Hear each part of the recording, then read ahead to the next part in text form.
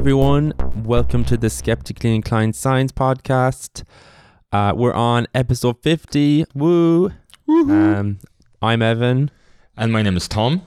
And thank you for listening. And on today's episode, what are you going to talk about, Tom, for your news? Okay. So, Evan, first of all, I will ask of you how much of erotic zones on your body you can list, because it is important to love yourself before you can love somebody else. It's a great relevant topic for episode 50. Yes, self-love. And then we're going to smoothly move into a update on the male contraception, because recently there was a paper released about yet another form of male contraception. And of course, we can't forget that on the 11th of February, there was a Woman in Science Day. So I just want to give a shout out to maybe some lesser known female scientists, other than your Marie Curie, Skłodowska and such. Yeah. Cool. That's a great selection of topics to mention. On today's episode, I am going to discuss, again, also kind of relevant to to male contraceptive. I'm going to talk about what are the ethics of using decades or possibly century-old sperm for egg fertilization. And I'm also going to mention about the use of sperm from deceased men for inseminating women who want to have children from deceased men from their sperm, and just kind of go into the ethics of all that. And I thought it was kind of interesting to discuss. So heavy topics today. Well, it's kind of interesting, thought-provoking, but also you can laugh. So isn't that what we always do? We cover all the bases as we do here on Skeptically Inclined. Before we get into any discussion, is there anything you want to say about our 50th episode? Looking back quickly, it's been going good. Although we decreased the frequency because I have other commitments these days. So be positive. What's positive memories, baby? Okay, so I have read much more papers than I normally would have. Yeah. And I definitely know more what's going on in the world of quote unquote science than I would normally do, because I would just stay focused in my own field. But thanks to this, I really have to broaden out my horizons. Although I still don't like going outside of the biology field. Yeah. But sometimes we do. I suppose when you have such a big interest in it, it's hard, you find little things really interesting, whereas chemists or physicists would find something that small thing would be irrelevant to them, whereas and then vice versa, we wouldn't think something small is that big of a deal.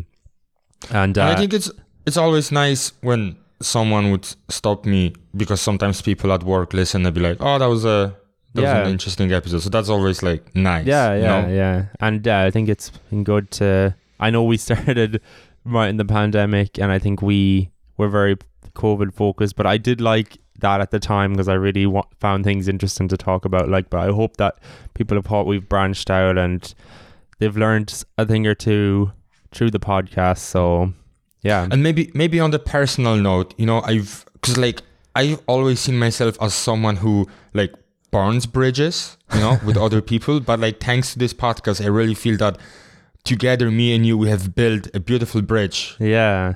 That's joined our two ourselves river or to banks. The audience? To ourselves, Okay. And to the audience as well. Maybe the audience can try better building the bridge towards us.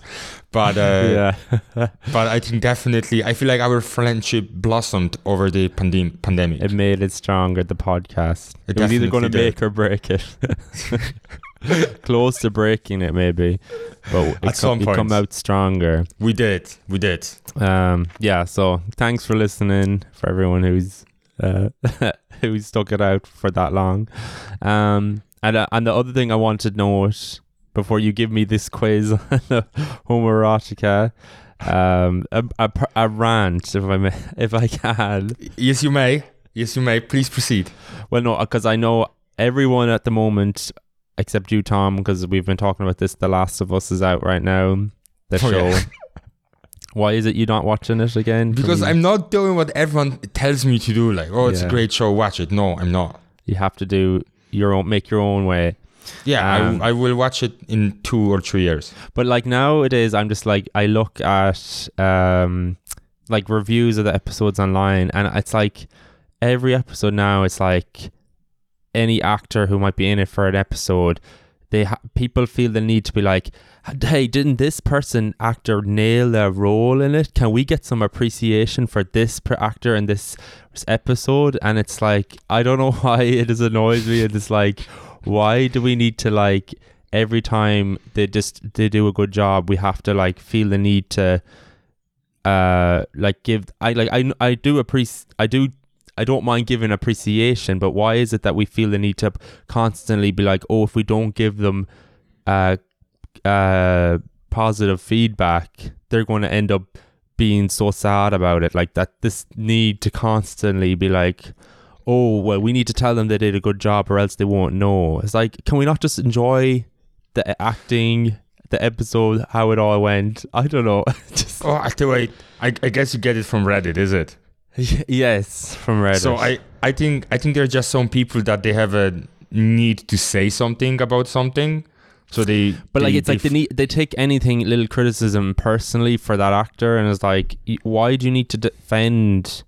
I get defending kids maybe, but like they're a grown-up person. You don't need to be like, oh, they're getting a little bit of hate, I need to put up an appreciation post for them. It's like they'll be fine as long as they're not getting bullied or like death threats. Yeah, I think they'll be fine. I don't think you putting up an appreciation post is really going to matter to them.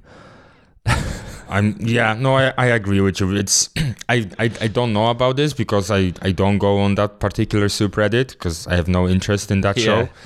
But I understand, like sometimes people think that they're doing the right thing by saying such things, and I suppose, is it doing any harm? I'm just so it's just annoying, is it? It's just annoying. Because I think it's the volume of this post that you see one after the other, and you just get tired of it, And as well, it dilutes it as well, because like if everyone's is brilliant, then like no one is. Yeah, but it's like, but it's kind of similar when I go on the UFC subreddit, and like every second post is like, how would this guy do versus this guy? How would Prime this guy do versus this guy? And it's just like, can we just stop with this? Because like it's just some nonsensical brain hypothesis. It just doesn't make sense. But people feel the urge of like, asking these questions, and I suppose God people get so attached now to everything. Yeah, because everything is over-analyzed, over-discussed. Yeah. So well, look, that's the world we live in, Yeah, so that was my I wondered, does anyone agree? Or they're like, people are like, what's wrong? God, he gets upset about something irrelevant. Yeah, can you not have like real life problems? I know. Well, I can't, like, people can relate to that. Yeah. It's okay, Evan. Okay. We understand your pain. Yes. But in the spirit of Valentine's Day, I hope everyone listened to their Lewis Capaldis and whatever else you love to listen to. More and, like who's a really depressing artist? Coldplay? Maybe Coldplay, or I don't know who's. Anyway, someone. Tay-Tay? Yeah. Okay, but look, I always think, or I've learned that before you can love someone, you have to love yourself first, right, Evan? Isn't that right? As every mainstream, the big Miley Cyrus song is like, I have to love myself now, so I'm on my own. Now that so I'm actually interested, like, how much of self-love do you know, Evan? And if you could name some of the male erogenous zones on yourself. But this is a different kind of love myself than like love yourself. It's like like trying to make love to yourself. It's more than when you fiddle with yourself. Lovely. Well, this is definitely getting flagged. Okay, go on. Okay, I just want to see how many you can list. Oh, you actually like? There's no multiple choice or No, I just want you like straight from your head how many male erogenous zones you can list. I'm sure you can. You can give think me a about... note? How many is there? Okay, 1, 2, 3, 4, 5, 6, 7, 8, 9, 10, 11, 12, Oh, 13, for sake. 14, 16. It's like that Friends episode. But it's a front and the back of the body. Okay. Yeah. It's like that Friends episode where I think Monica's telling Chandler the pleasure points for women, and he's like 1, 2, 1, 2, 3. I kind of got that from there. Yeah. I Okay. thought about... Oh, like I'm not getting all these. I'd say the testicles. Is that one? Yeah, that's one. Yeah. Your prostate Scrotum. is one. I'd say. Is it? Okay, I can count that one. Yeah. Well, so that's 2. The whole penis, The penis, yes. obviously. Okay, so that's 3. I don't know. Like, where else do you get pleasure? Like, This is brilliant. is it super obvious and I just can't? Come on, just give me a body part that you think could... Earlobes, isn't that one? Ears, I count ears. Yeah, brilliant. Mouth? Yeah. Yeah, well, lips for kissing. Yeah, Yeah. lips. Toes? Some people are into that, is it? I'm gonna count feet. Feet. Okay. Well, then you might as well go hands at that stage. Very well. Yeah. People get pleasure from hands. What the hell? I'm going to say nipples, I'd say as well. Is that... Nipples is there. Yeah. They have a reason to be. Yeah. It's like, what isn't part of it? Oh, I'll give up then. What's the rest? Okay. Scalp.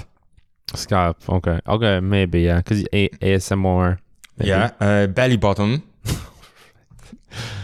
Like people getting love in that belly button fluff. Belly button fluff. Pubic hairline. Oh, right. Nape of neck. Back of neck. Oh, yeah. Lower back. Inner thigh. And the back of knee. Back of the knee? Yes. Oh my God. That's like Scott Pilgrim. No, people get that. Couple bit more on the women body, but I think I'm gonna save this for next year. Okay. And I think you did pretty well. I think you pretty did good. Yeah. I think you know where to touch yourself. Can they all be covered in one night? I mean, it's 12 hours technically from, let's say, from 8 to 8. So I suppose you can. Like if you what? try really I just hard. like don't understand it. It's meant to be like putting your finger up and down the back of their knee. Like, oh yeah, you like that, don't you? especially when you say it like that. Yeah, you like that, yeah, Evan. I think we nailed that one. I think we can. That was brilliant. Thank you so much for participating in this quiz. No worries, and I'm sure my enthusiastic voice definitely helped in the quiz. Yeah, I definitely. So we're not moving that far away from this general topic. It seems like this is the topic of the episode. I think that's good though. I think we should celebrate Valentine's Day. It was it only happened 2 days ago. In the men's parts. Anyways. Yeah, we're recording it today on the 16th, so Valentine's was only 2 days ago. Okay, so back to the science news. It's gonna be actually a flashback from episode 14 of season 1 when we talked about male contraception and why it is a rather tricky business. So as you might recall, Evan, testosterone is responsible for spermatogenesis. However, suppression of testosterone is linked with severe complications such as low sperm count, accompanied by low sex drive, difficulty with erection, hair loss, loss of muscle mass, and to name a few. So literally, if you would look at me in the last 3 months, you would think I'm on the testosterone suppression because I have a hair loss, loss of muscle mass, and to name a few. Name a few. We'll leave it at that. We'll leave it at that, yes. Yeah, so it's a tricky feedback loop to... Exactly. So if you reduce your testosterone, it's going to, even though you get reduced sperm counts, it has a lot of different other side effects. So exactly, it's difficult to have a drug for it. So as we discussed back there, there were some alternatives and variations, such as special hormone suppressions with testosterone replacement. And although, as very often in science, these ideas seem grand on the paper and achievable when it comes to it, those men who went into clinical trials to see if the contraceptive would work, they were experiencing different types of side effects. Unfortunately, most current efforts to develop new contraceptives for men impact the sperm development, meaning that contraception requires months of continuous pre-treatment. So that's another kind of a downside to it, because if you are a single man who enjoys his life and he likes to have a promiscuous lifestyle, you would want to have a contraceptive that is ready to go rather than taking something for weeks or months before the effect kicks in. So now no hormonal means of contraceptions are being researched, or something much faster than trying to lower down your hormone levels. These include small molecule inhibitor against bromodomain testes specific protein, and that was shown to have reversibly suppressed spermatogenesis in mice. Another way, non-hormonal way of contraception is retinoic acid receptor antagonist. When used on mice, it's also rendered them reversibly sterile, and it did by blocking sperm production. However, as there's always a however, the retinoic acid receptors have also other functions, and there are concerns that chronic use may lead to undesirable side effects. And for example, we use the retinoic acid receptors in the retina. Retinoic acid acts as a light-sensing neuromodulator and regulates gap junctions mediated coupling of retinal neurons.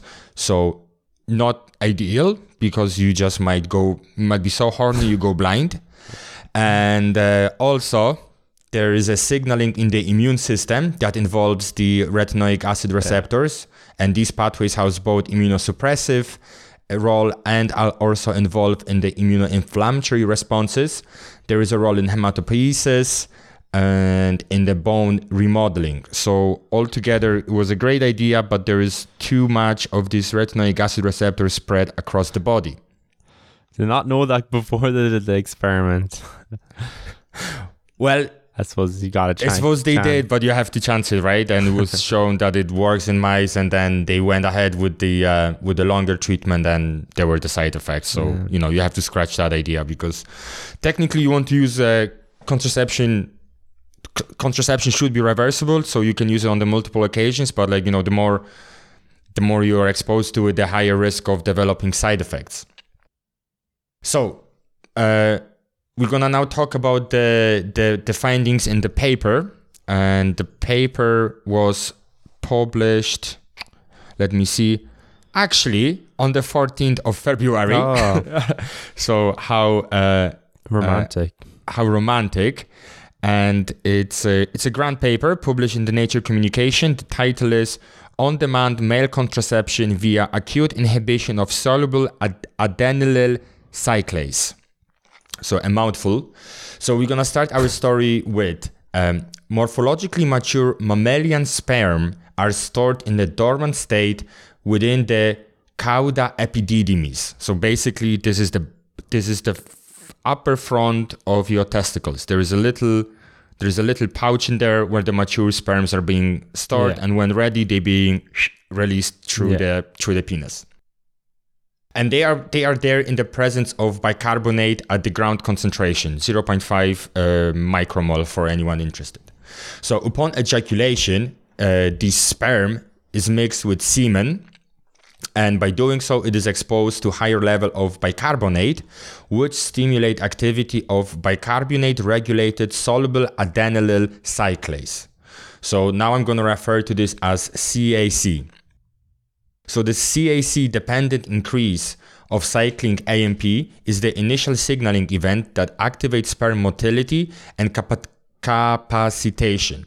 So without that signal, your sperm is kind of rendered immobile. So you actually, you need that CAC for the little runners to actually run, or the little swimmers to swim. No, they already are mature, but they need that CAC to become mobile. Motile. Oh, yeah, okay. motile. Motile. Yeah. Is that the right word? Mobile? Well, I would say mobile. Yeah, mobile, not motile.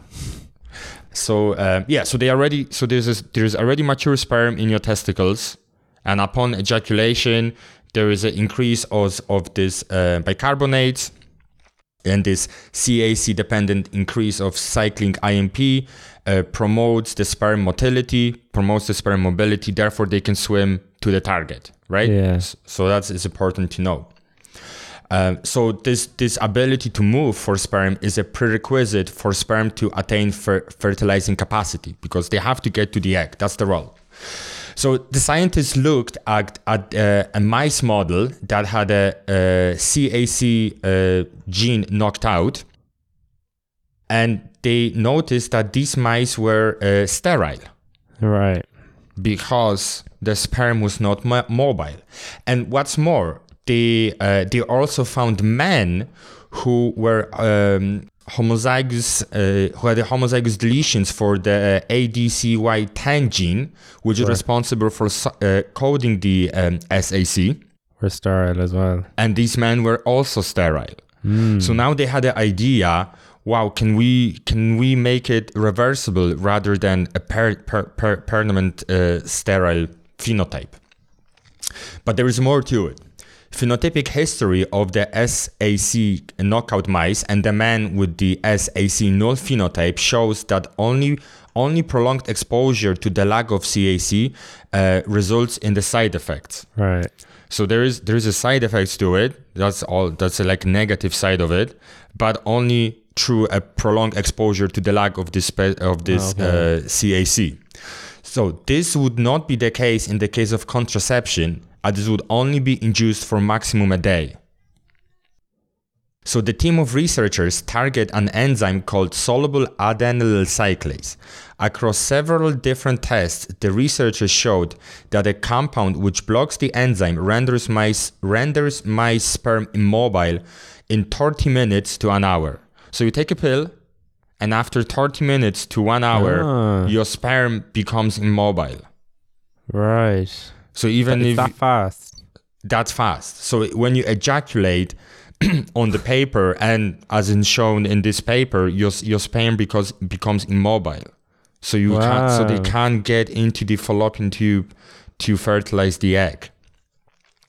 So the compound was 100% effective in preventing pregnancy within the first 2 hours. This is in mice, though, is it? This study just came out from mice, yeah. Okay, yeah. So after 2 hours, there's 100% protection against pregnancy. So you take a pill.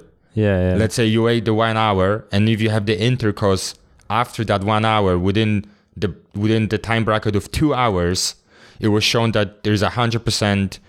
The females didn't get pregnant, basically. 100% chance that you didn't get pregnant.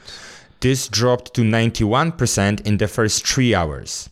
Wow. And after 24 hours, the mice sperm moved like normal again. So it's a transient effect. It wears off.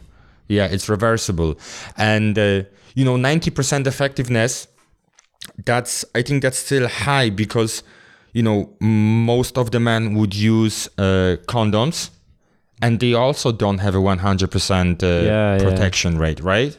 Yeah. So I think this is something to look out for, and it's not as invasive as vasectomy. Yeah. And but the way you were talking before, I was like, oh, this seems so far off, but now you're like, oh, they have something that's within an hour or 30 minutes. Yeah, it could work. Well, let's always be on the side of cautious. So let's say that 1 hour you have to. But the only way I would say it has, like, it's not like other drugs where they can charge really high fees. They'd have to be really cheap for even anyone to want to use it. Yes, but I suppose like for people who don't want to wear condoms, no side effects were noticed in the mice. Yeah. I just know people are so, especially with fertility, they'd be very like, oh, I don't want to. I don't want to get have my sperm. I want to have kids. We don't know. I don't know. And what do you mean? Sorry, what do you mean? I didn't get that at all. Because like what they might be more skeptical of the drug because it's going to affect their fertility because the sperm is affected, and they'd be like, oh well, I won't be able to have kids in the future. That's the way they might see it, and it might not be used because of that, compared to like other drugs which are like for generally for disease or for stuff like that. Okay, but I just don't think that it is a strong argument. And I think it would be nice to have more options for men. Oh, I'm not saying it should. I'm not saying I would I agree with that. I'm just saying it has to be a lot of work done to let. You don't have to convince know. every single man, right? And some are looking forward to it because maybe they have allergies to latex and stuff like that.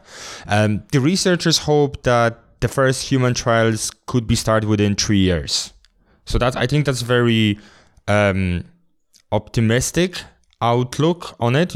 Kind of it would move very quickly, but when you think back to these things we were discussing on our episode 14, there was this form of gel male contraception was Nesteron, I think it was called, and that seemed very promising. But then again, it really resonated well with men who were already in relationships. That was because it was a form of a gel that would take a couple of weeks to months before the effect could be recognized. That's true. And then they would also be involved like a sperm count at some point, because you have to know exactly when the sperm is being reduced, because all of the other contraceptions work on the basis of inhibiting production of sperm. Yeah. So you need time for all these loads to be depleted. Yeah. And then you're empty out. Whereas here you don't really care whether the sperm is there or not, because what you do, you just make them immobile. Yeah. For a period of time. So I do think it would be useful for them who don't really care. Yeah. But I just think they'd have to be definitely shown that it's not going to affect, that men their sperm can still be used to get women pregnant. When they want to get pregnant. Yeah, that would be the big thing, that they establish that for sure, that there's no significant long-term effects. Because like we all seen with COVID, all this stuff about fertility, so... But that might have been just... Yeah, well, let's not get into that now. They were just kind of using that to get they were using any example, to be honest. Yeah. I think that's a nice idea. I think it takes some of the burden away from women, because, you would really... It's unfortunate that it's being taught that like it's women who always go on a pill, and it's like kind of their responsibility. Yeah, and definitely.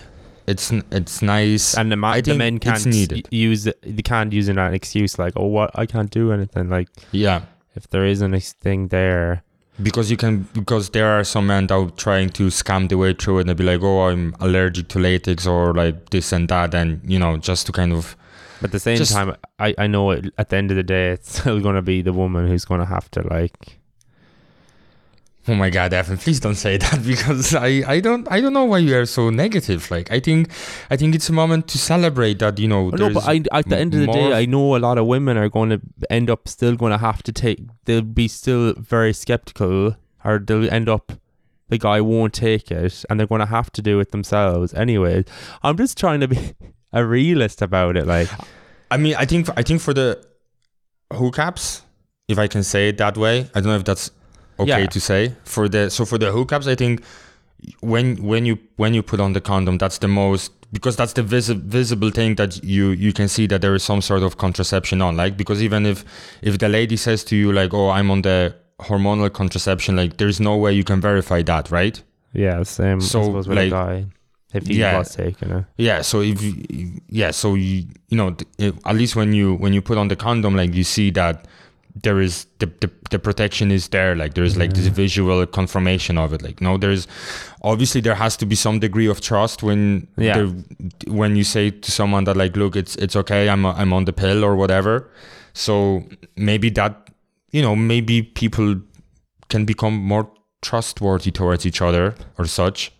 Or maybe if you have you're not exactly in a relationship, but like you have this arrangement with the friend or something like that, then, and you trust each other. So that's another solution. But I think these things are really designed for kind of couples, I do 100% agree. Because with the hookups, you also want to protect yourself from the sexually transmitted diseases, and pills don't do that. You really have to wear a condom. So I don't think it'd be useful in people who are in relationships and like as you mentioned, they were already have kids. Yeah.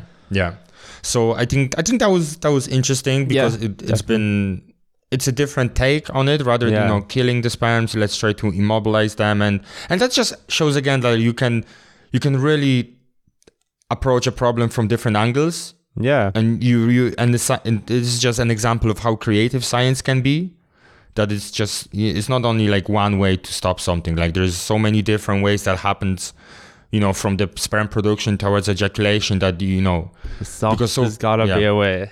There's gotta be the way, because so far it was only like you either kill the sperm cells or you physically block them. So you're actually targeting these two extremes on this spectrum of events that happens, right? Yeah. And now they're trying to target something in between, like something completely different. So I just like these things, because again, it just shows how you can hijack the system and take advantage of it for yourself. Yeah, definitely. So that was that was my little scientific news about the male contraception. And so this time we're not killing, we're just making them immobile. Yeah. So so that's it.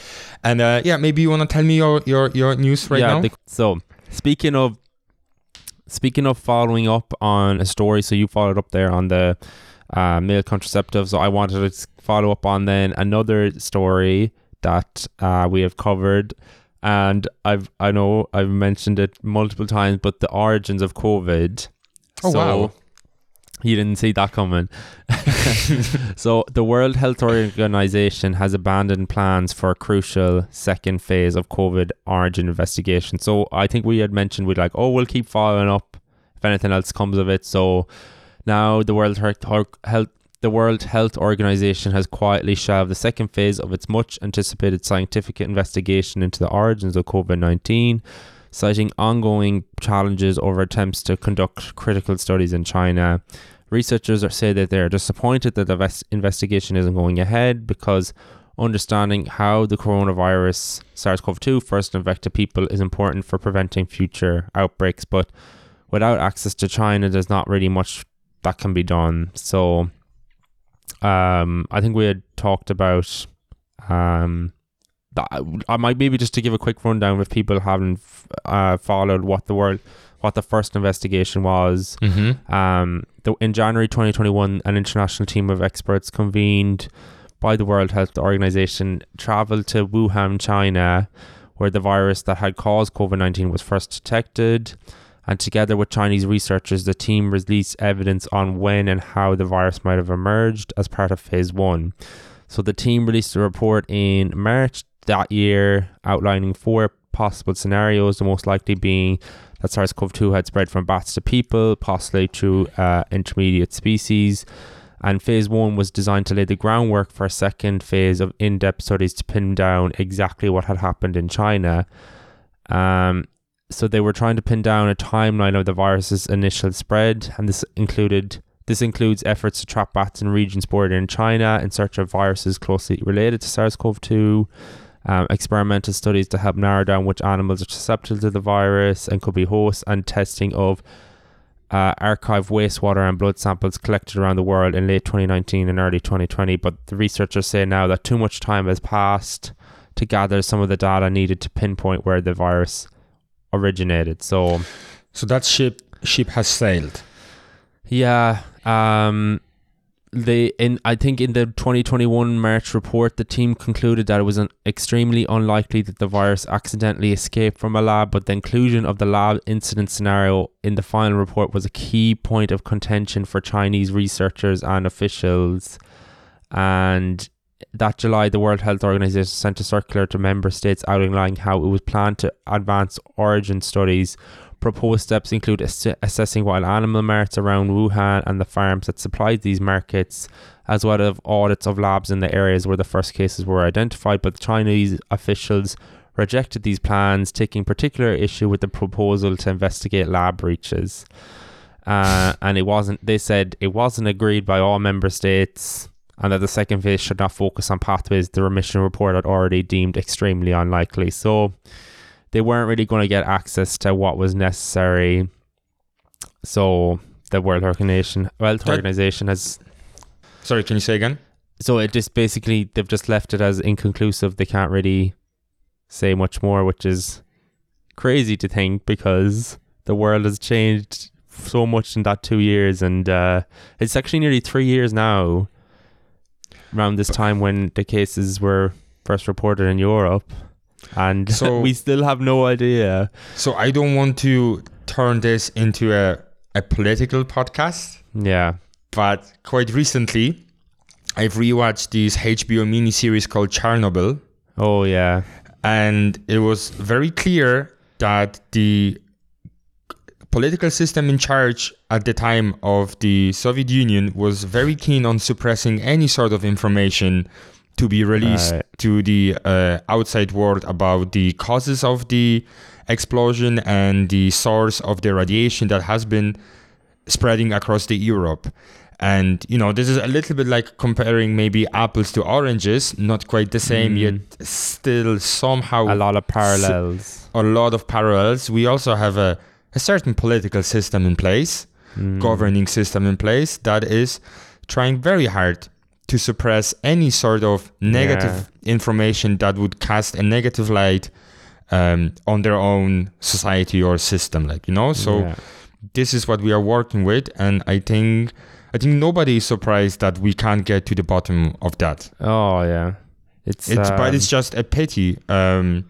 Scientifically speaking, it's a pity because now we don't know. We have assumptions, but assumptions are not facts, and you can't build anything solid on assumptions. And, you know, from like a socio-political and social structures, like, it also would be nice to know these things. And because if you know the source, you can prevent it, you can protect it better against it for the next time, you know.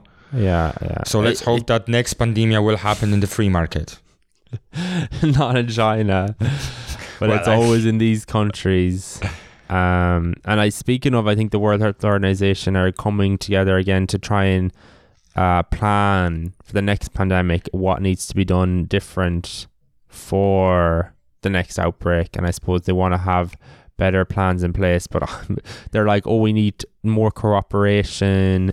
And I think they definitely want the World Health Organization to have more like power to implement public health measures, I suppose. But like that's not going to work in China. How would you go about that? Yeah, I don't know. It seems great in theory, but like we all seen when it hit the fan.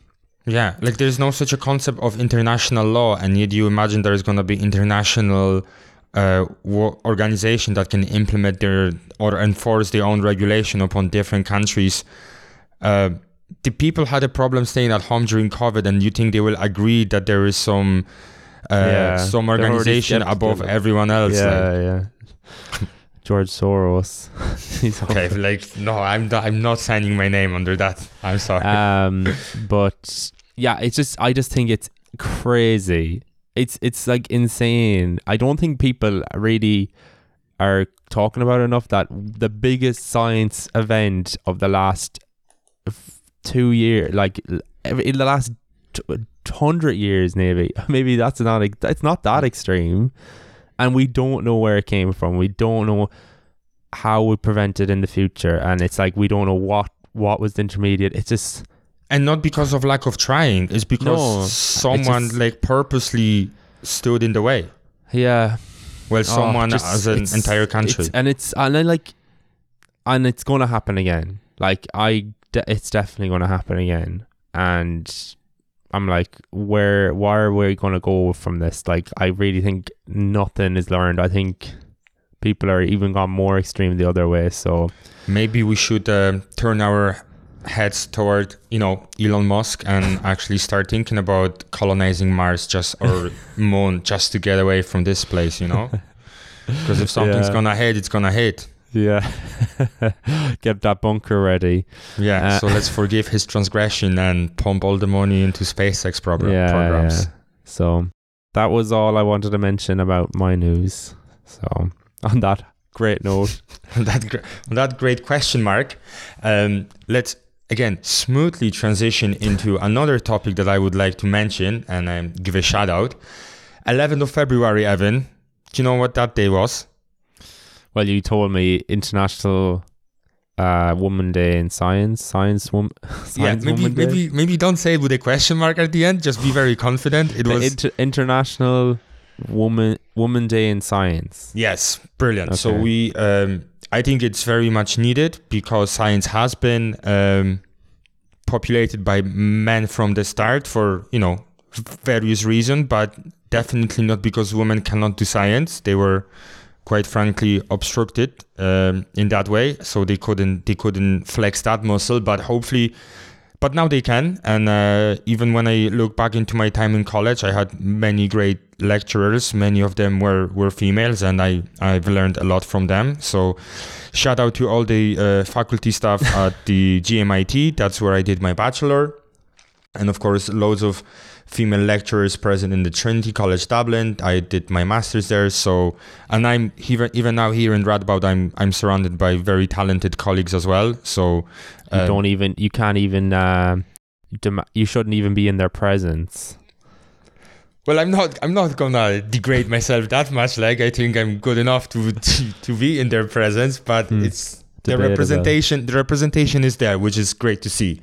But I have found maybe 3 female scientists that are, as far as I know, they are not with us anymore. But I just want to list them because everybody knows they're Marie Skłodowska-Curie, but maybe there's more than just one female scientist that is out there, right? So have you seen about Rosalind Franklin? Yeah, I know Rosalind Franklin. Yes. So she contributed to the discovery of the structure of DNA. She was a British chemist. She was born in 1920. And in 1950, during her research, she discovered that there were 2 forms of DNA. And she was offered a 3-year scholarship to undertake further investigation on King's College London. She deducted the basic dimensions of DNA strand and the likely helical structure. She also found that when DNA is exposed to high level of moistures, its structure changed. In March 1958, Rosalind passed away at the age of 37, so extremely young. And already by that age, she has accomplished so much in science. I'm 6 years away and, I'm not that accomplished. Yeah. So she passed away from several illness, including ovarian cancer. In 1962, the Nobel Prize in Physiology and Medicine was awarded to James Watson, Francis Crick, and Maurice Wilkins for solving the structure of DNA. And later on, Watson suggested that Rosalind, along with Wilkins, should be awarded a Nobel Prize for Chemistry, but the Nobel Committee does not make posthumous nominations. So, look at it whatever way you want to. Some people say she was skipped or treated unfairly, but nevertheless, a strong female I suppose model. The way, not to diminish anything she did, I suppose that she got the X-ray, this famous X-ray image of the DNA, and I think from that, the Watson and Crick were able to figure out because they were trying to find the structure, and her discoveries were fundamental in the way they were able to put together their DNA model. Yeah. So they kind of through her they were able to figure it out. Like, she wouldn't have figured it out. She might have figured it out eventually. Well, but they weren't able to figure out it without her. She wasn't able to figure it out without I think them. together. Yeah. But I suppose obviously they made it seem like they were able to figure it out without our help at the time. And then at the time, well, then when the milk was spilled, when we can all carry our grievances with us till today. But let's recognize her for the great scientist she was, and her contributions, even though she is not with us anymore, and she can't know how much we appreciate her work. Another lady is Dorothy Hodgkin, discovered the structure of insulin. And we all know how important insulin is in the world of the diabetes. So she was born in 1910, and she attended a state secondary school where only boys were allowed to study chemistry, but she fought the system to be enrolled. So that already shows a great spirit and initiative. She obtained her PhD from Cambridge in 1936 and undertook research mapping the architecture of cholesterol and examining the structure of penicillin, essentially to creating a synthetic version of it. Her work led to many industrial contracts, and from the 1950 onwards, she focused her research on the structure of insulin, building the first model of the insulin molecule. In 1964, Dorothy won the Nobel Prize for Chemistry for her determinations by X-ray techniques of the structure of important biochemical substances.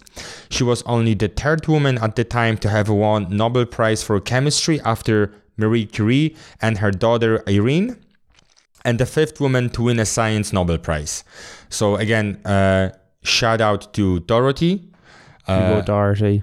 I think it's important to yet again acknowledge her successes and how important her work was for a countless number of people who suffer from diabetes right now. So have her in your mind the next time you're gonna shoot yourself with insulin.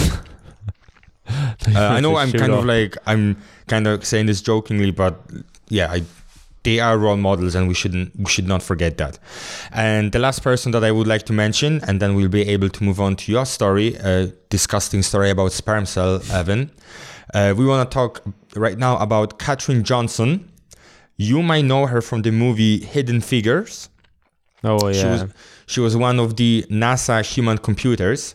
Katherine Johnson was a mathematician who worked for NASA's early space mission, and she died only in 2020 at the ripe age of 101. She was solving equations by hand during NASA's early years. Herself and other black women initially worked in the racially segregated computing union in Hampton, Virginia.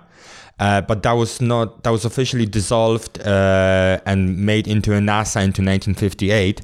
But I just want to point out the fact that they already had to know how smart she was and how good with maths she was, and yet still they were seeing Afro-Americans as the secondary type of people over there. It's just you contradict yourself, but never. Okay. In 1961, Johnson did trajectory analysis for Alan Shepard's Freedom 7 mission, the first to carry an American into space. The next year, she manually verified the calculation of a nascent NASA computer, an IBM 7090, which plotted John Glenn's orbits around the planet. So she was doing all of this heavy-duty maths work just in her head on the piece of paper, whereas everything now is done by computer, and even I use my calculator for just the simple verification of a 6x4 definitely 24, the kind of way. So again, 1 + 1 definitely 2. Is it that? I just need that digital confirmation.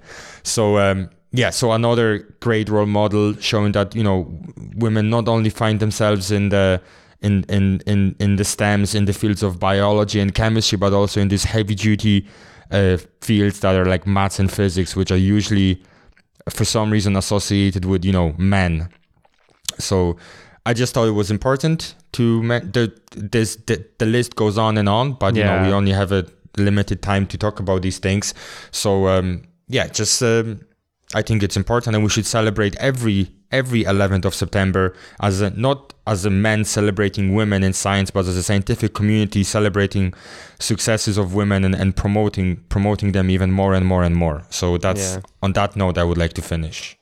Yeah, that's fair play, Tom. I think it's the main problem isn't it, that just to get equal promotions for women in STEM, that a lot of the time the people at the higher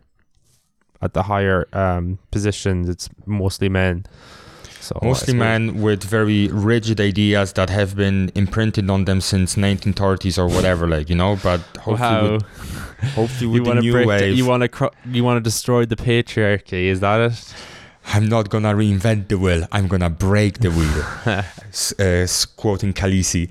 But no, I think with the new wave of young scientists coming in, and these young people will have to take at some point the leading roles in different departments. They will have to become the heads of departments at some stage, and hopefully we will see a change, a normalization that where both women and men will have equal chances to get into these highly prestigious and esteemed positions, because it's only a right way to do it. That's there's nothing more to it. It's just the right way it should be done. Yeah That's what I think. Yeah. Thanks, Tom. Thanks for that. No problem. Perfect. That then brings me to my main story. I don't think it's not going to be a hugely long one. I think we've covered a lot already. Yeah. In this episode, we're nearly at like an hour. Flying. Huh? We flying. Yeah. So much to talk about. I suppose last time it was because I did a highlights of science to come. So if you haven't checked that out, please check it out. But yeah, just there's a lot happened that we want to cover. Anyways, so on to the main story. Oh, I'm so excited for it. Sperm, what is it? No, you've done a great job already of kind of, I think, explaining it. So I just seen an interesting story, and I wanted to delve further into the whole the implications, but the ethics of maybe using decades or possibly century old sperm for egg fertilization, and then posthumously using sperm for egg fertilization as well, and what the applications could be of that. So in the UK right now, I'm using the UK as an advantage because they have a lot more info than Ireland maybe. There is actually a shortage of donor sperm, and various explanations for this exist, and that includes it being intrusive, time consuming, and it carries future uncertainty. But even if there are surplus donor sperm, the need goes beyond quantity. People using donor sperm also desire donors with certain characteristics, which is particularly important to people as well from minority groups. So we all know, like, would you ever donate sperm? I think I've asked this before. I think I would be. Because I wanted to say that I'd be more happy to like donate it to a friend if a friend would ask me. But now that I think of it, I don't think I would do. No, I don't. Well, I don't know. Do you have an ethical or social responsibility to donate sperm? Well, like if they want, they can contact you. That's the law now. Like, so if you donate, there's always a chance that they can reach out, want to know you, and you could be not ready at all for that. So I think I have to spend a little bit more time to answer this question truthfully, but I don't know. It's because someone will use it to make a child, and you will have a child in the world. Yeah. And so I don't know. As well, it's a lot, I suppose, and going on with this as well, like a lot of the time people desire certain donors, and a lot of the time I think the donors are people, particularly in the US, I think are poor, need the money, do whatever they can. Because you get paid for sperm donations. Yeah, okay. Exactly. So now, there's a shortage of donor sperm. Now a change in the law in the UK has paved the way for more babies to be born from sperm frozen up to 50 years ago. But experts are saying there's no scientific reason why sperm hundreds of years old cannot be used. So at the end of October 2022, a boy was born using sperm frozen in 1996, collected when his father was diagnosed at age 21 with Hodgkin's lymphoma, in case his treatment caused infertility. So described as a miracle by his now 47-year-old father, the baby is close to holding the record for the longest gap between sperm collection and birth. He was beaten by a baby boy in the US using a 27-year-old sperm. So when his sperm was frozen, he thought it would only be viable for 10 years. Although experts say the technology for freezing sperm has been around for decades, prior to a law change in the summer, gametes such as eggs and sperm could only be stored for 10 years, with occasional exceptions made for people with fertility problems. This has now been extended to 55 years, but as a professor of andrology said, there's no real medical limit. There's no medical reason for this limit. Like this, it seems like it can be used much longer. I suppose.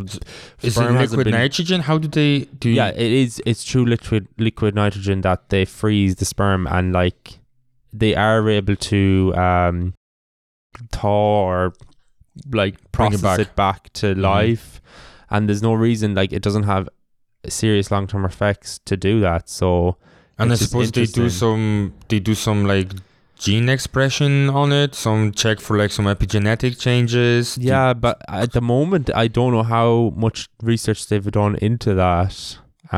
It just seems that if they desire it, they can still use it. There's no limit why not to do it. The legal 55-year limit has nothing to do with the shelf life or of sperm or for any other scientific. It's more to do with what parliamentarians felt was right for society.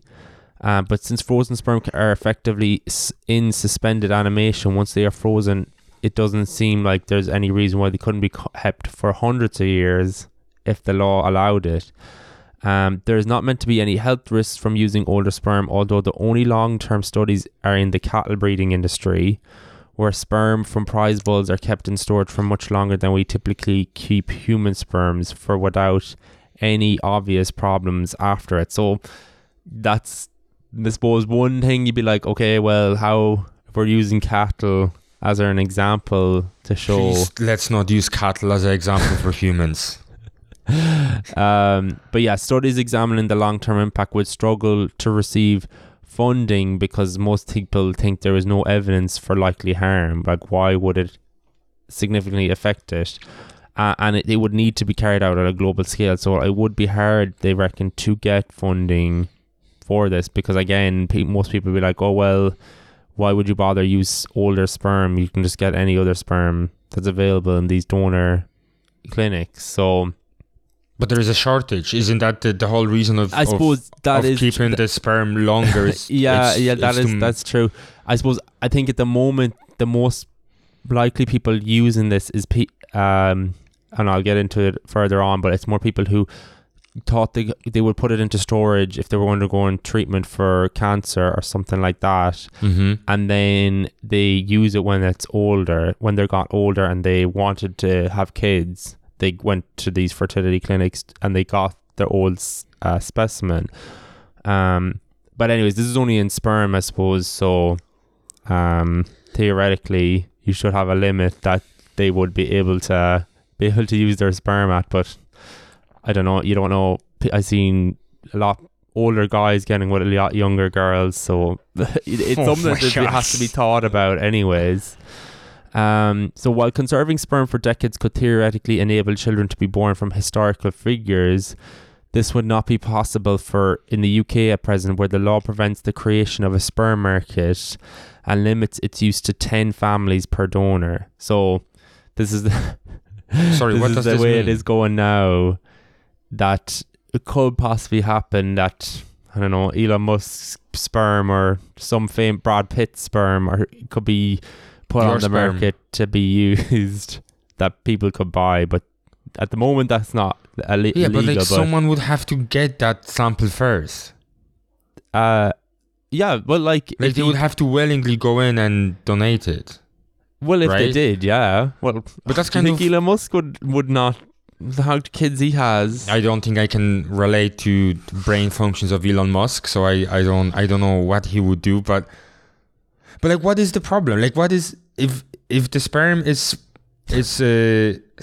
scientifically sound. Well, is it ethically right to be using like these generational discrepancy where a younger sibling is born from sperm older than that of their siblings, with whom they might have a 40-year age gap? In this case, the children might end up with elderly fathers or who had died by the time of the child's 18th birthday. And it would be also important that long-term well-being studies are needed if the use of older sperm was to become more common, including on the emotional impact of having a dead biological father and on general health. If very old sperm was used, for example, from 250 years previously, this could raise ethical questions, he said, because society and people's genomes may have changed radically. I suppose that's like the extreme end. That I can see. But like, yeah, because sperm freezing only began in 1950s. So there's no way you're gonna get like a sperm from the 19th century. At the moment, no. But like, this is this sperm, like, because before this as well, there was no such thing as like a sperm market or sperm, right? Because they could only keep it for 10 years. But now, like, there's no limit. And as I said, the world's first Nobel Prize winner had a sperm bank, and that was closed. So like, people are going to be spending loads of money because they'll be like, oh, I want to have my kid to be a Nobel Prize winner. What exactly would be wrong with that child? It's not gonna be. You don't think there's any ethically wrong with it? No. I mean, that person, if they want to do it, that person has donated the sperm, right? Let's say they did. Let's say that person died, so the donor is dead. The sample is still somewhere in the vault, and it's just an ordinary regular Joe. No one famous. Nobody's but that's fine. I don't think that's a big thing. But I'm just saying, if it's someone famous or smart, how much pressure does that put on a kid? And they will ever get to know their real father. But why do they have to know? Because I think they say it is really, like, I've heard anecdotally now that even with kids who are born and their dad's in jail, it's still actually more useful for the child to meet their dad in jail than not meeting them at all. And like, there's always the way I thought about it is, I was thinking more in the lines of, there is an infertile couple. There is an infertile couple and they're trying to get pregnant, and let's say the guy is just infertile because he has that null phenotype of that particular gene that makes sperm immobile, right? Yeah. For example, and they just, and there's shortages in sperm, but they say like, look, we have this sample from 50, 70 years ago. Grand. But then at the same time, I think this is coming back into my fertility fraud episode. If you want to listen to that, I highly recommend it. It's about a doctor who inseminated people with his own sperm rather than his own sperm to make try and get the women pregnant. So many people in that were damaged, or their kids, they were so, I suppose if the parents are open about it, maybe it'd be okay, but I'm still always think that the kid will be always questioning about, who am I, where do I come from? Are these donors that they're getting from famous people, how much health risks do they even know or aware of? I suppose in that sense there should be more, I suppose there would be more awareness of the problems. So you think that medical problems. So you think that the parents' desire to have a children should not be fulfilled because as a consequence the child might suffer from some psychological issues? Not like that extreme. I suppose I think they should be able to choose. I suppose I don't know. I don't really know what's the right way. Is it? I don't think there is a right. I don't think there's an answer, right? Yeah, I suppose maybe to give the choice and not put it on the black market is maybe the better choice than then people being able to buy. Don't buy sperm from the black market. Just don't do it. If you ever think that you want to buy a sperm, no matter how old it is and who it is, they can always get that sperm. Like if someone I think it should not be this. I don't know. I don't really know how the process works, but I would imagine that a name should not be given of the donor. Like you can get like maybe the physiological traits, like, you know, blonde hair. Oh god, I was just gonna describe an Aryan race, but like, you know, black hair, brown eyes, 6'3", brown eyes. That's actually true. That is true. But then if there's no, okay, I don't know. You also when the couple decides to have a child, like it's a bit of a lottery, right? You as a male could be a genius, and you know your child might come out like half-witted or something like that.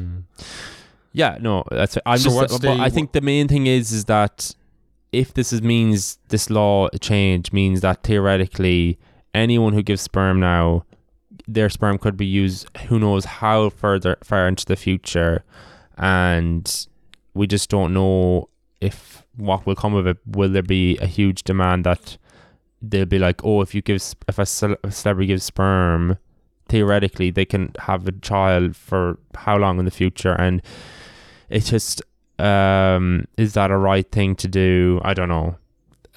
It's just something. I just don't think it should ever be disclosed who is the donor. It shouldn't be. But I still think if this is the case, when they open this can of worms, that they can it does, so there's no limit on how long it can be kept. So people be like, well, if there's no limit, what if I want this person?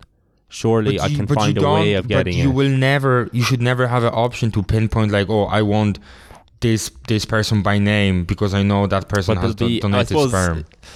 You just don't know if they're... Sorry, you go. It'd be an insane criminal organization to go into. But theoretically, it could happen where... lads will be snatched from the streets and samples will be taken of them. I don't know, Evan. I think you living in a weird world inside your head. Yeah. I don't. No, I'll be honest with you. I don't see anything wrong with it, but at the same time, I know so little about sperm donation process and the ethical and moral issues surrounding it that, you know, just me by saying I don't see anything wrong with it might be just the fact that I literally don't know enough about moral and ethical implications. Okay, so well, maybe move on to my next thing and then let's see if this is okay. So if you're okay with this, so I'm okay with that. So not only decade-old sperm, it is also possible to do post-mortem sperm donation. So it's technically possible for a man's sperm to be extracted after his death and made available to strangers seeking sperm. But would it be ethical, as I love to discuss here? In some countries, Germany, Italy and Sweden and Canada, among others, the procedure is banned. But in the US, regulations vary by state. The practice is reserved mostly for widows who can attest that their husband wanted kids this way. So the American Society for Reproductive Medicine adopted guidelines that included that stipulation and a 1-year waiting period before the sperm can be used. So one of the more famous cases occurred in 2014 when a New York City police officer was killed and his widow had his sperm retrieved and gave birth to a daughter. A Pentagon spokesperson says the US military doesn't cover the procedure on its health benefits and it's declined to say whether the armed forces follow the society's guidelines. So, and then there's a company called PMSR Network. It used the initials for postmortem sperm retrieval. Jesus. It began offering services last year in California, and it has 27 physicians who can get to a body at a moment's notice and are trained in the procedure. There's a guy who works in that company. He estimates that several dozen children have been born in the US this way. He said, we turn down most requests because they don't fit our guidelines. The biggest issue is intent, evidence that the man would have wanted children in this way. So what do you think of this? First of all, I would like to say that any child born that or any other way through the sperm donation deserves to live and should be loved for for who he or she is. So that's just to put it out of the way, you know. The first thing when you were saying the story, the first thing that came to my head was every lad that lives in the state that this procedure is allowed by law, he should have a card, the same way you carry a donor organ card. You should have this, that like sperm donator card. That so I shouldn't laugh. It's like, but I only see a sense of this when it is your partner that collects the donation in a figurative speech. Not your parents. Not. Well, I don't see a purpose for like collecting a sperm sample of the deceased person and then, you know, keeping it in the storage in case someone walks in and be like, I'm looking for, and you list the characteristics and you're like, oh, you have a great sample arrived just yesterday, but it's from a deceased sample. There is ways of finding surrogates. It's not that difficult. Yeah, so. but I mean, to me, maybe this is like, it's little bit. I think it's little bit. It's like you don't want that person. You don't want to let it go. You don't want to let that person go. So you feel that by collecting, harvesting this sperm sample, you can like keep them longer by the means of having a child with that person. That's how it feels to me. But again, I might be wrong. I'd never been in that position. And again, if a child is born that way, then it should be loved for who that child is and not who it represents. Like, it's born in a weird, messed up way. But it doesn't matter. It's not born in a messed up way. It's just born, but it should be loved for who that child is. Yeah, I know, but not for who that child should represent to the mother. I think we can call that person a mother.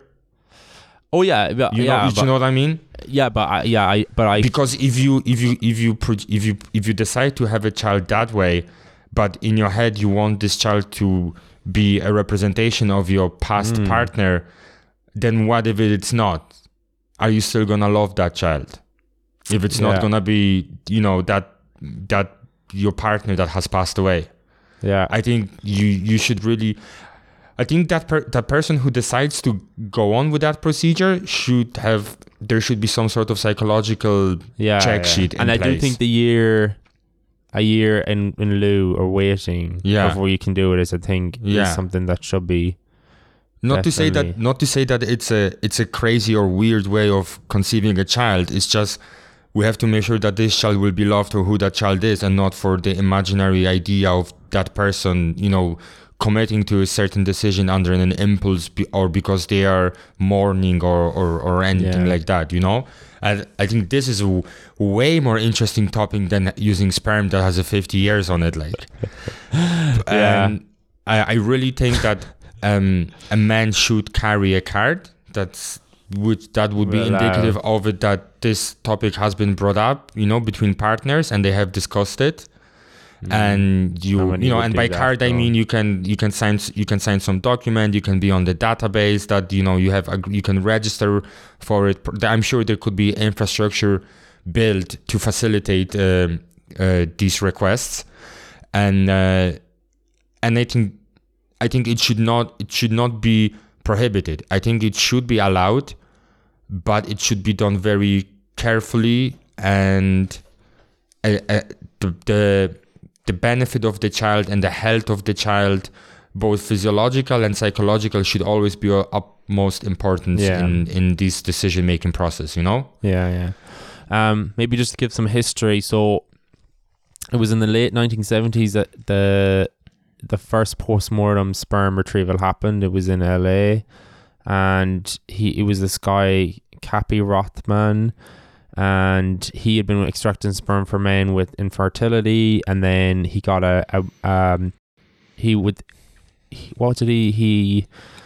he had experience in sperm retrieval, and then I think within 6 months he got a weird call where a prominent politician's son was left brain dead after a car accident, and then he got a call from the chief resident of neurosurgery, and they said, would you be able to preserve his son's sperm? So he was able to do it. There was 3 options: either administer a drug that would make the entire body convulse, hopefully inducing ejaculation, remove the male's reproductive organs, and go looking for sperm, or manual stimulation. So he was able to go with the second one, where he just removed the reproductive organs. The other one's, I think, a bit extreme. And the first live birth resulting from a post-mortem extraction wasn't until 1999. And this one was like the woman gave birth from sperm extracted 30 hours after her husband died. So the technology exists for successful sperm extraction from cadavers. Yeah, but then, it was 30 hours. They say that they advise that to extract and freeze a sperm sample within 24 to 36 hours of death. But it shows that under the right conditions, viable sperm can survive well beyond this deadline. So if it's in cold areas, they can survive for much longer. Do you think that, and this is just completely hypothetical, something that came to my mind right now, do you think a study should be set out where perhaps you would look for children that have been conceived through this method, throughout the just a normal, just the father was alive during the conceivement, but throughout the pregnancy the father died, and then the child is born fatherlessly, and just do some sort of prospective follow-up to see how do they grow up psychologically. It would be clearly probably a social science or a psychological study, just to kind of just to have a feel for how a child might grow up conceived. It'd be interesting. You know what I'm trying to get at? Yeah.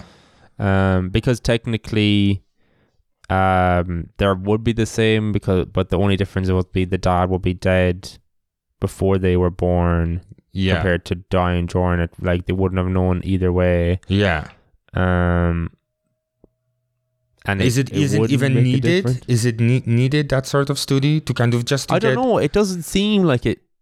Like, they're not going to die from. Well, they're not going to die. They're not. It doesn't seem like they'll be any more at risk. More psychologically, but like how to measure that is the difficult thing. So I don't know. It probably, I would imagine that a lot of it has also, like, the environment you growing up around, all of these external factors that really mold you into the person that you've become in your early adulthood. But I wonder, is like, growing up fatherlessly without ever knowing your father, like how does shape you up? And like, I genuinely ask this question now: how does this affect you? Because I don't know. Regardless, I think in that situation that you propose, and I still think they're going to have psychological trauma from never knowing their dad. So it doesn't really matter either way. Whereas obviously having a dad that's alive, even if you don't ever see him or you don't know who he is, to know that he's there is much more beneficial long term. So do you think it's selfish of the partner to do that? Like, it's a tough one. Well, today you're not asking easy questions. I have to give you that. You're not asking. You're not giving us easy topics. Like, I know what you said, implied the consent thing, but like, who's going to do that? No one's planning to die unless they have cancer. But isn't that like a responsible thing to actually think about it?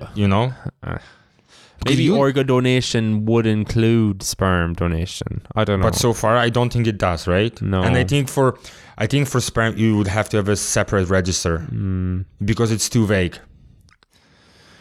Look, and when you agree to organ donation, you might necessarily agree to a sperm donation at the same time. I think it does require it would require a separate registry.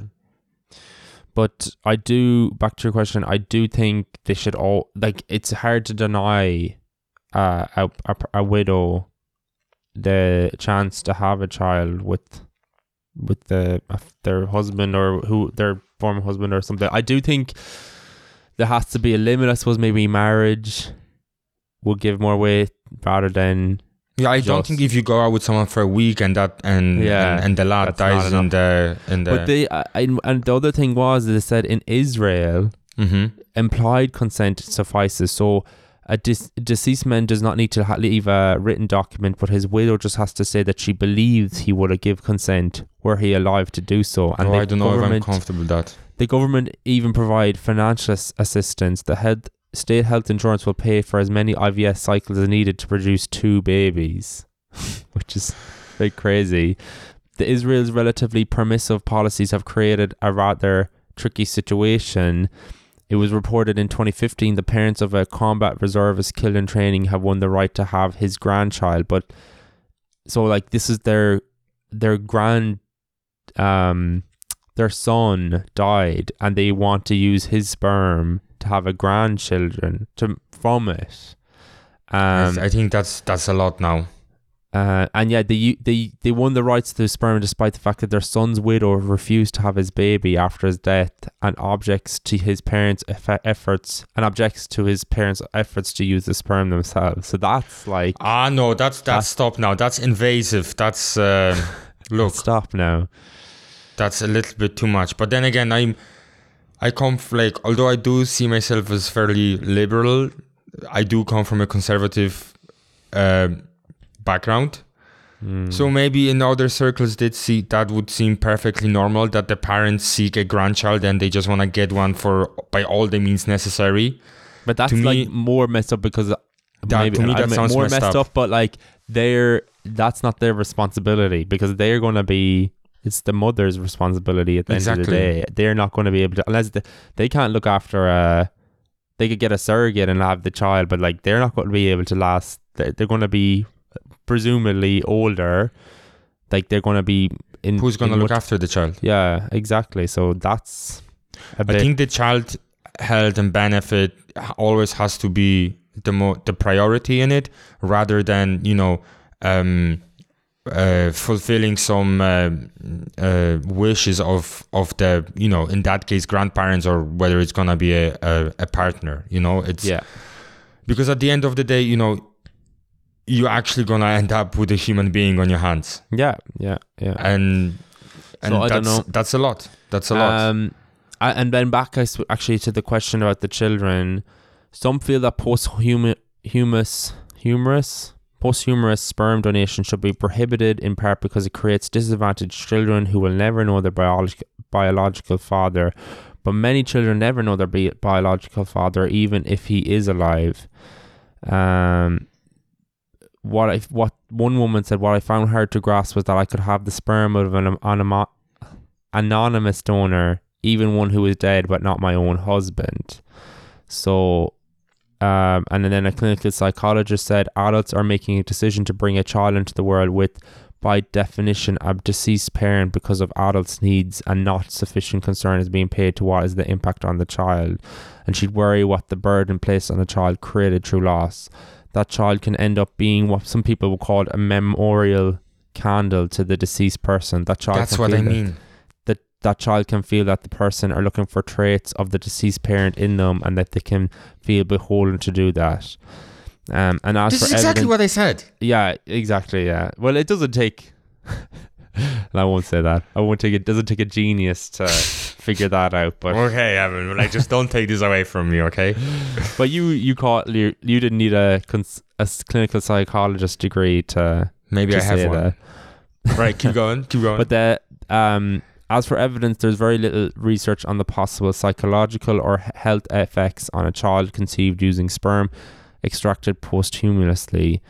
In 2015, an admittedly tiny study found that 4 children born from posthumously acquired sperm have shown normal health and development outcomes.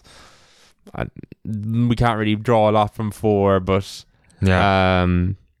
it's just, again, it's a tricky one to know what's the right thing to do. But I think the way things happen in the world is that this will keep happening. This post. It's there now. It's there now. I suppose it's banned in some countries. I mean, it's genetically modifying babies were banned everywhere, and yet they happened. So you can ban whatever you want, but if someone is driven enough, they will find a way around it. So rather, again, than banning things and making it prohibited and not providing a safe environment to do so, this procedure should be just strictly regulated, and a lot of thought should be put into designing these, crafting these bills, and how everything should be carried out. And I mean it like it should be thoughtfully designed, because you at the end of the day you end up with a human being who's gonna have her entire life ahead of them, and you wanna provide the best future for them, rather than keeping them as a memorial candle for the deceased person. Yeah. So if this is already happening, there's no point stopping given it. thought to how they would handle it. Yeah. And I think there should be some kind of social care involved to be like, okay, is this person capable of? Yeah.